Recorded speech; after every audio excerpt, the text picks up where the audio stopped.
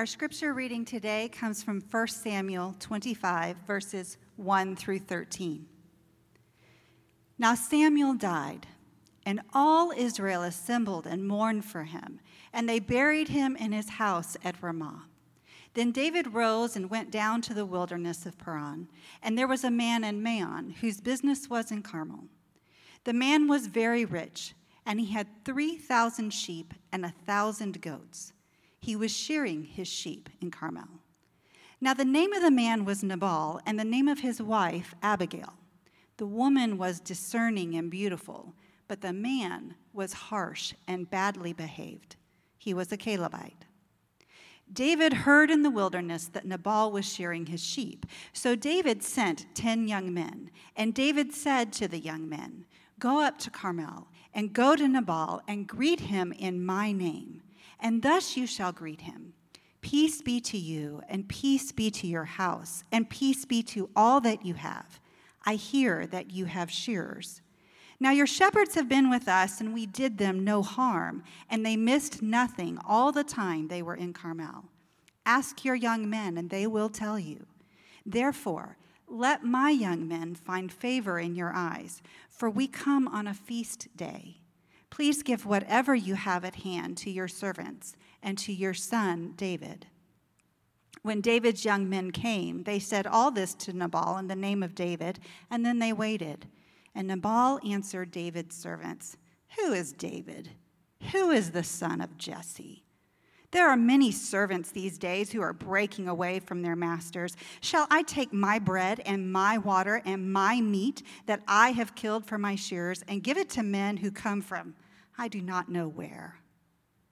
So David's young men turned away and came back and told him all this. And David said to his men, "Every man strap on his sword." And every man of them strapped on his sword. David also strapped on his sword. And about 400 men went up after David, while 200 remained with the baggage. This is the word of the Lord. Thanks be to God. You may be seated.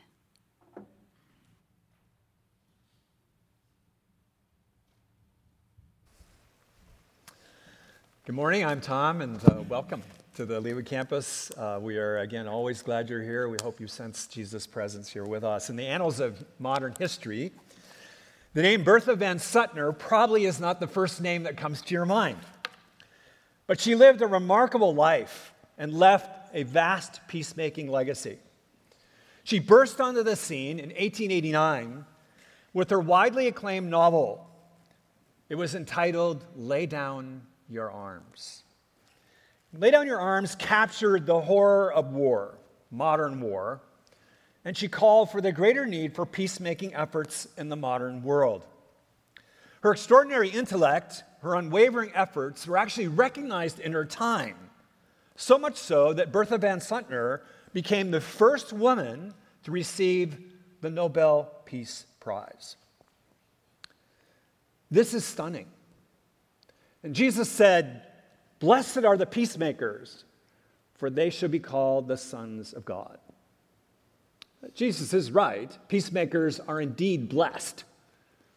But let me say, throughout the annals of history, they are often overlooked. This is not only true in modern history, this is painfully true in biblical history. Such a remarkable woman is the woman Abigail. And if you were to ask me, throughout the entire Old Testament, Abigail gets my vote for the Nobel Peace Prize of the Old Testament. Now, this morning we are continuing our series through our campuses called Our Forgotten Family. It's a message series where we are exploring some hidden figures of biblical history, remarkable men and women of faith that have so much to teach us in the 21st century, but are so easily forgotten. So what does it take to be a peacemaker? Abigail's story, perhaps more than any story in the Old Testament, helps us to answer that crucial question.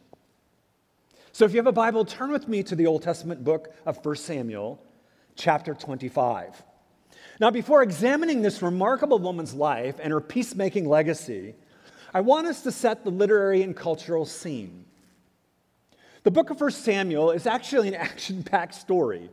It tells the riveting story of David's rise to be the king of Israel. And imagine this, from chapters 18 to the end of chapter 30, that's 12 entire chapters, if my math is right. David is like the innocent Dr. Kimball. You remember that? One of my favorite movies. Played by Harrison Ford in the movie The Fugitive, right? Harrison Ford, if you've seen this movie, is relentlessly pursued by U.S. Marshal played by Tommy Lee Jones. And more than once, Harrison Ford is narrowly escaping his tenacious grasp. And I want you to keep that in mind as we enter this text. But here in 1 Samuel, of course, instead of running from the law, David is literally running for his life. There is a demented king named Saul who is truly hell-bent on killing David. Yet in chapter 24, and then in chapter 26, notice the context, David has the strategic opportunity to take Saul's life, but he doesn't. Why? Because David recognizes Saul is God's appointed king. Now, tucked neatly and strategically between these two chapters, these two close encounters of David and Saul, is chapter 25. Chapter 25 is arranged around three characters that we want to see. There is a future king, that's David, a foolish man, Nabal, who actually is, if you notice, the alter ego of Saul, by intention and by structure, and most importantly, in this chapter, a wise woman named Abigail. Now, in the opening verses of chapter 25, we immediately encounter the author's intention to shine in front of us the glaring contrast between Nabal and Abigail, which will serve to foreshadow the entire chapter and the events in our story. So let's look at verses 2 and 3 again. Then David rose and went down to the wilderness of Paran. And there was a man in Mahon whose business was in Carmel. The man was very rich. He had 3,000 sheep and 1,000 goats. He was shearing his sheep in Carmel. And now the name of the man was Nabal, and the name of his wife was Abigail. The woman was discerning and beautiful, but the man was harsh and badly behaved. He was a Calebite. Now, as you enter this story, notice the riveting contrast that the writer of 1 Samuel wants us to see and to feel. Abigail is discerning. Another translation that I think is better is intelligent. She's intelligent and beautiful. But her husband, whose name in Hebrew, this is going to be more important in the story, means fool or drunkard, in some cases, is described as harsh and badly behaved. Another translation actually, I think, captures the Hebrew better. Describes Nabal as surly and evil in his dealings. As the story now unfolds, y'all, the literary spotlight zooms in on a woman, on Abigail and her remarkable peacemaking efforts. And I want us, as we look at this story, to see three character traits of a peacemaker. And it flows in this order: courage, wisdom, and faith. Courage, wisdom, and faith. First, as the story begins, we see Abigail's courage to act decisively. It is shearing time, and most of us are probably not agrarian or Bedouin in our backgrounds. So let me unpack that a little bit. Shearing time for Nabal's large flocks of sheep, which means in the community a time of feasting and celebration. Think with me, Thanksgiving Day, okay? That's the picture. In the Bedouin Middle Eastern world, David and his men have been acting as a protecting force from all kinds of marauders, right? It's like the cyber criminals of today or pirates. They were all around looking for opportunity to steal. And so they are acting as a kind of Middle Eastern insurance policy for the safety and well-being of Nabal's sheep. Keep that in mind. So David sends a group of his men to Nabal to wish Nabal a warm greeting. In fact, the warmth of it is repeated, shalom, shalom, shalom, right? But it is clear to everyone and to the original reader that David's men are there at this particular time, not only to offer peace and goodwill, but yes, to collect payment for the services they have provided Nabal for the entire season. Now, what is shocking to the Hebrew reader, or the original reader, is Nabal's response, which violates every cultural norm of hospitality, every thread of decency, every ounce of respect. Nabal's response is best described to me, in my mind, as a moronic, self-absorbed oath. He is contemptuous. He basically says, you'll see this literally here, who is David? And if I paraphrase what he says next, I would paraphrase it in modern vernacular, I'm not going to give you a blasted dime. Now get out of here and never come back. Nabal clearly knows who David is, actually. And notice the writer says Nabal is a Calebite, which means, in biblical history, that he is related to David, at least in a distant way, which even makes Nabal's contemptuous response even more unthinkable in the Middle Eastern world. Here's the idea. It is as if Nabal is spitting in David's face. So David's men hightail it out of there. You would too, right? He's a nasty dude. And they tell David what happened. And notice David's response in verse 13. Is this classic? And David said to his men, every man strap on your sword. And every man strapped on his sword. You bet. David also strapped on his sword, right? David went in and on the action. And notice about 400 men went up after David while 200 remained with the baggage. Now, in our 21st century context, David's response seems over the top, doesn't it? A kind of militant response. It seems so severe to us in the 21st century. But it was not deemed severe at all in its cultural context. David is greatly insulted. He's treated with contempt by Nabal. David is responding in what would be culturally expected and acceptable. It reminds me a little bit of the musical Hamilton. Just brilliant, right? Lin-Manuel's work. It's a masterpiece. But there's a difficult moment for us, I think, in the 21st century is to even begin to fathom that Alexander Hamilton is killed in a duel with Aaron Burr. Right? You go, what? I mean, to us, dueling is barbaric. It seems over the top. It seems so utterly senseless. To us in our time and cultural context, as we read David's response, it strikes a similar visceral chord, doesn't it? David is amped up with anger, but he's culturally reinforced. He is vengefully rounding up his troops to wipe out Nabal and all his men, and he's very crude in the original Hebrew. I won't share that with you. He's after Nabal. But notice what happens. While he's amped up with anger, Nabal has a servant, not named, that comes to Abigail and describes what has just taken place. And you'll notice in the text, the servant verbalizes what everyone knows about Nabal. The servant says, Nabal is a worthless or brutish man. And notice, you can't even have a conversation with.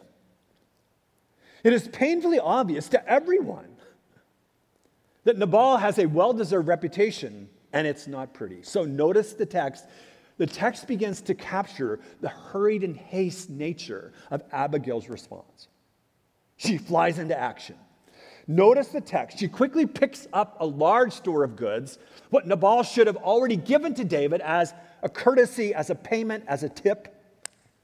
And she rushes to intercept David, who is strapped for battle. Now, notice the text says in the story, Abigail doesn't tell Nabal. You wouldn't either, let me tell you. Culturally, it would have been unthinkable to do that, right? to take this kind of initiative and to be seen as downright scandalous, to have some kind of a clandestine meeting with one of her husband's enemies, quote unquote. But Abigail takes the risk. The writer wants us to know that Abigail's courage is off the charts. But it is not just her courage that the story focuses on. It is the second characteristic of peacemakers. And that is, notice her wisdom to seek peace. This is the primary focus of this text. As our story continues, Abigail's characteristic emerges. It's on display. When Abigail encounters David, she humbly and respectfully bows before him in a gesture of respect. Notice in the story, she doesn't try to spin or justify what the fool Nabal has done. Instead, she takes personal responsibility for the offense, and then she asks permission as David's servant to speak. And then she describes her husband and situation in verse 25. And it's marvelously said. She says, "Let not my Lord regard this worthless fellow, Nabal, for as his name, so is he. Nabal is his name, and folly is with him. But I, your servant, did not see the young man of my Lord whom you sent." Abigail simply says to David, "David, you know and I know, and the whole community knows, you're dealing with a fool." And in the text, there is a hint of disarming humor in a very volatile situation. She says, "David, after all, his name says it all." And she's basically saying, David, if I'd have known your men had come, I would have intervened. I'm so terribly sorry. But notice where she goes. "But God has protected you from shedding blood, from doing something you will regret and will later haunt you in the future." David, you don't have to take this in your hands. Yahweh, God has this. God has this. Abigail's wisdom in de-escalating this highly volatile situation is brilliant and beautiful. And the writer of 1 Samuel wants us to camp out in it. Notice, Abigail's name in Hebrew means my father's joy, or a father's joy. She is named well in our story by intention. And Abigail displays joy and humility and gentleness and respect. Notice in the story, as you read it more and comprehend it, she takes personal responsibility. She chooses her words carefully. She seeks forgiveness. She offers tangible ways to make up for the offense. She appeals over and over again to the sovereignty of God that overshadows the utter folly and foolishness of her stupid husband. And notice in the story, Abigail's respect, her posture, her humble actions, her well-chosen words are a model, a timeless model and a timely model for us to emulate in our time. The hurtful words, the demonization, the canceling of others, often carried out today in very public places on social media, emails, text trails, is dividing our culture further, and in many instances, I fear, hindering our Christian witness in our time. Now, while David is deeply insulted by Nabal's actions, he is, I think more pressing for us in our daily life is not how we respond to insults. Oh, that happens. But how we as followers of Jesus disagree agreeably with fellow workers, family members, spouses, neighbors, or even fellow church members who differ with us on political matters, on economic matters, on ethical matters. I believe all of us need greater wisdom in peace-seeking, and more practice in peacemaking. How do we grow as apprentices of Jesus in being peacemakers, both within the church and the broader culture? The big question, maybe the most compelling question of our time, that affects each of us, young and old, is how do we disagree agreeably? And I want to suggest 3 characteristics that are crucial here that Abigail models and be very practical in its message to our life. First, you'll notice through Abigail these 3 characteristics. First, she's very respectful. Be respectful of others. As followers of Jesus who believe the Bible, a bedrock truth of Holy Scripture, bedrock, is that every human life is sacred and has value. Every human being we encounter in our daily lives, everyone you encountered this week at work, in your neighborhood, at school, no matter their worldviews, their lifestyle, their religious views, or political views, are fellow image bearers of God. That means, biblically, even if we don't agree with their ideas, even if we don't really emotionally like them at times, or what they stand for, or what they have done, we're always to treat them with respect because of the God who made them. It was C.S. Lewis who reminded us that our neighbor is the most holy reality presented to our senses apart from the holy sacrament of communion. And he's right. In a time of such growing polarization and pluralization and deepening mistrust among each other, how we live with our very fundamental differences, and they are fundamental, and interact with others is incredibly important to God and to our world.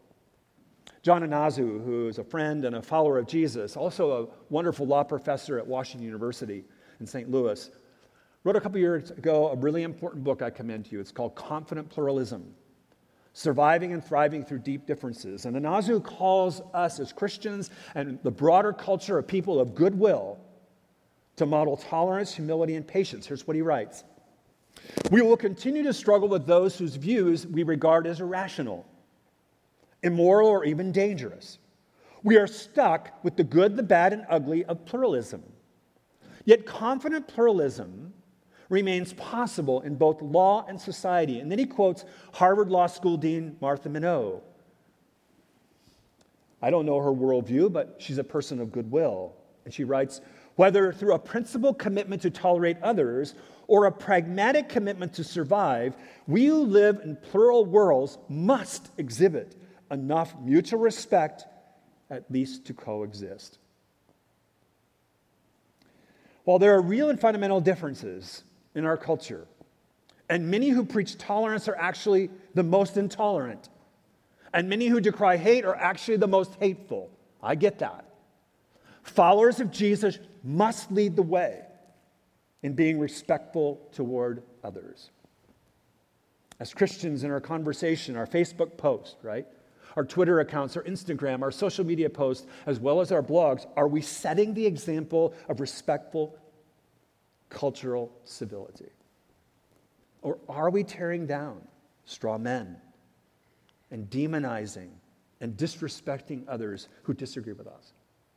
First characteristic that's vital, to disagree agreeably, is to be respectful of others. Secondly, to listen humbly. We see this in Abigail's life.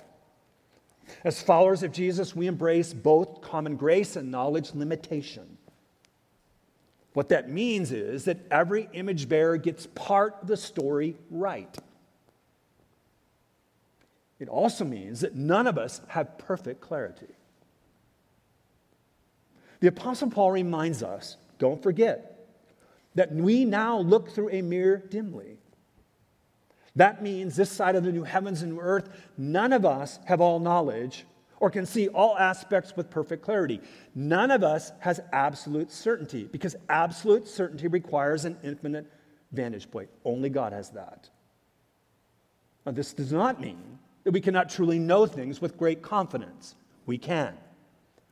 We know the God of truth must be firmly tethered to the Scriptures. We must be discerning of deception. We must avoid cultural accommodation. And we must be unwilling to appease evil. But we also need to stay curious and remain teachable, that we can learn from anyone. Think with me for a moment. How would our conversations change if instead of thinking, how can I prove that person wrong, our posture would first be, what can I learn from that person? What part of the story may they be getting right that I'm missing? Think how that would change our cultural conversations, how it would change our conversation with other Christians who disagree with us on matters. Recently, I had a conversation with my longtime friend, Pastor Stan Archie. Stan Archie serves, as you know, our sister church in the urban core. And we were having lunch together and chatting and lamenting and crying out to God of the deep division in the church and culture around race. And he said to me, and I thought it was so insightful, he says, what a difference it would make if we truly just shut up and listen to each other, to our heart and to our history. We just listen to each other. And James chapter 1, verses 19 through 20 reminds us of this, doesn't it? James writes, "Know this, my beloved brothers, let every person be quick to hear, slow to speak, slow to anger, for the anger of man does not produce the righteousness of God." James's wise words are to be a distinguishing mark of every apprentice of Jesus in all walks of life and in all conversations of the day. That is at home, in our marriages, in our friendships, with our children, grandchildren, at school, at work, and in our friendships. That is to be a distinguishing mark of a follower of Jesus. And what I find is when I truly listen to others humbly, you guys, even if I strongly and viscerally disagree with them on a matter, I find they are much more willing to listen to what I have to say. How do we disagree agreeably? One, Abigail reminds us, be respectful. Secondly, listen carefully. And third, speak gently. Speak gently. The tone of our conversations matter, friends. It's not just what we say, but how we say what we say.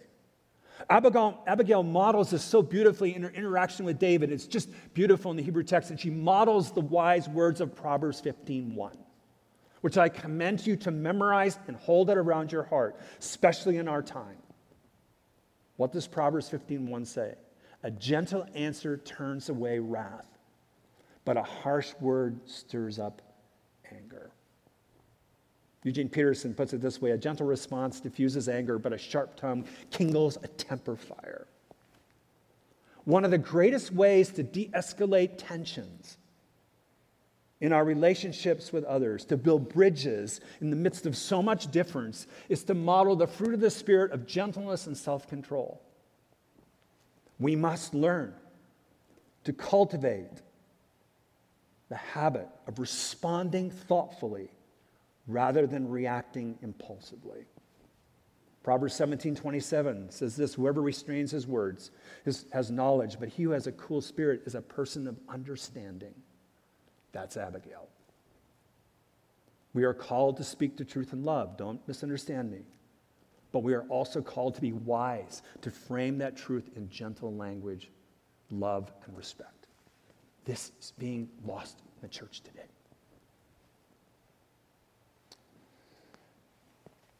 Think of the difference if our conversations went something like this. I guess I see it a bit different than you, rather than saying in an incredulous way, how on earth could anyone believe that? Paul, writing to the local church at Ephesus, speaks of a gospel-shaped Christian lip style. In Ephesians 4:29, we read these words: let no unwholesome word proceed from your mouth, but only such a word as is good for edification, according to the need of the moment, that it may give grace to those who hear. 3 questions we should ask before we write an email, before we text, before we tweet, before we post to a social media account.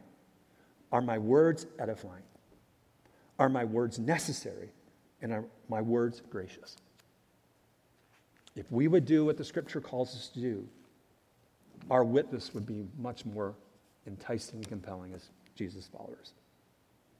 So how do we navigate the many very real, fundamental, and difficult differences in our cultural context? How do we disagree agreeably with others? This text reminds us, through Abigail's life and legacy, be respectful, listen carefully, and speak gently. These are essentials for any apprentice of Jesus, and they're compelling in our moment now, friends. Abigail is a remarkable human being. She has the courage to act decisively. She has the wisdom to seek peace, and notice where the text goes, the story, she has the faith to see beyond the present. To encourage David to embrace peace and forgiveness rather than vengeance, Abigail helps David put the present painful moment in proper perspective in light of the future. Through the eyes of faith, Abigail affirms David and his future destiny as king. Look with me at verses 30 and 31. And when the Lord has done to my Lord according to all the good that he has spoken concerning you, and has appointed you prince over Israel, my Lord shall have no cause of grief or pangs of conscience for having shed blood without cause, or my Lord working salvation himself. And when the Lord has dealt with my Lord, then remember your servant. Abigail saw a bigger picture of what God was doing in the world. Her eyes of faith and spiritual insight are stunning here. And yes, our story has a good ending. As we read this story, as it unfolds, David, the future king, listens to Abigail. In fact, the text says he obeys her. He respects her, obeys her, and her wisdom and authority. He blesses her, and he does not retaliate against Nabal. And as readers, we take a deep breath, don't we? Because we wonder what would have happened if Abigail had not intervened. What would have happened? The senseless bloodshed, the cycles of vengeance that went unfolded, the lasting mark on David and his future reign. And as 1 Samuel 25 tells us, God does intervene in his time. Nabal the fool dies. And Abigail the wise woman becomes David's wife. Over this story is a New Testament text, a midrash, a commentary. Romans chapter 12. Paul writes, repay no one evil for evil, but give thought to do what is honorable in the sight of all. If possible, so far as it depends on you, live peaceably with all. Paul says, beloved, never avenge yourselves, but leave it to the wrath of God. For it is written, vengeance is mine, I will repay, says the Lord. We are called to be peacemakers. God is the righteous and just one who settles the score. And the ending of our story here in 1 Samuel 25 is not the end. It anticipates the future Davidic king, the Messiah, the ultimate peacemaker, not merely a Nobel Peace Prize winner, but the Prince of Peace, Emmanuel, God with us. The one who shed blood on the cross has made it possible for us to have true peace, yes, with God and with others. In that upper room the night before his crucifixion, Jesus gives all his apprentices these words of gospel comfort. Jesus says, I have said these things that you may have peace. In the world you will have tribulation, but take heart, I have overcome the world. Jesus, the Prince of Peace, has come.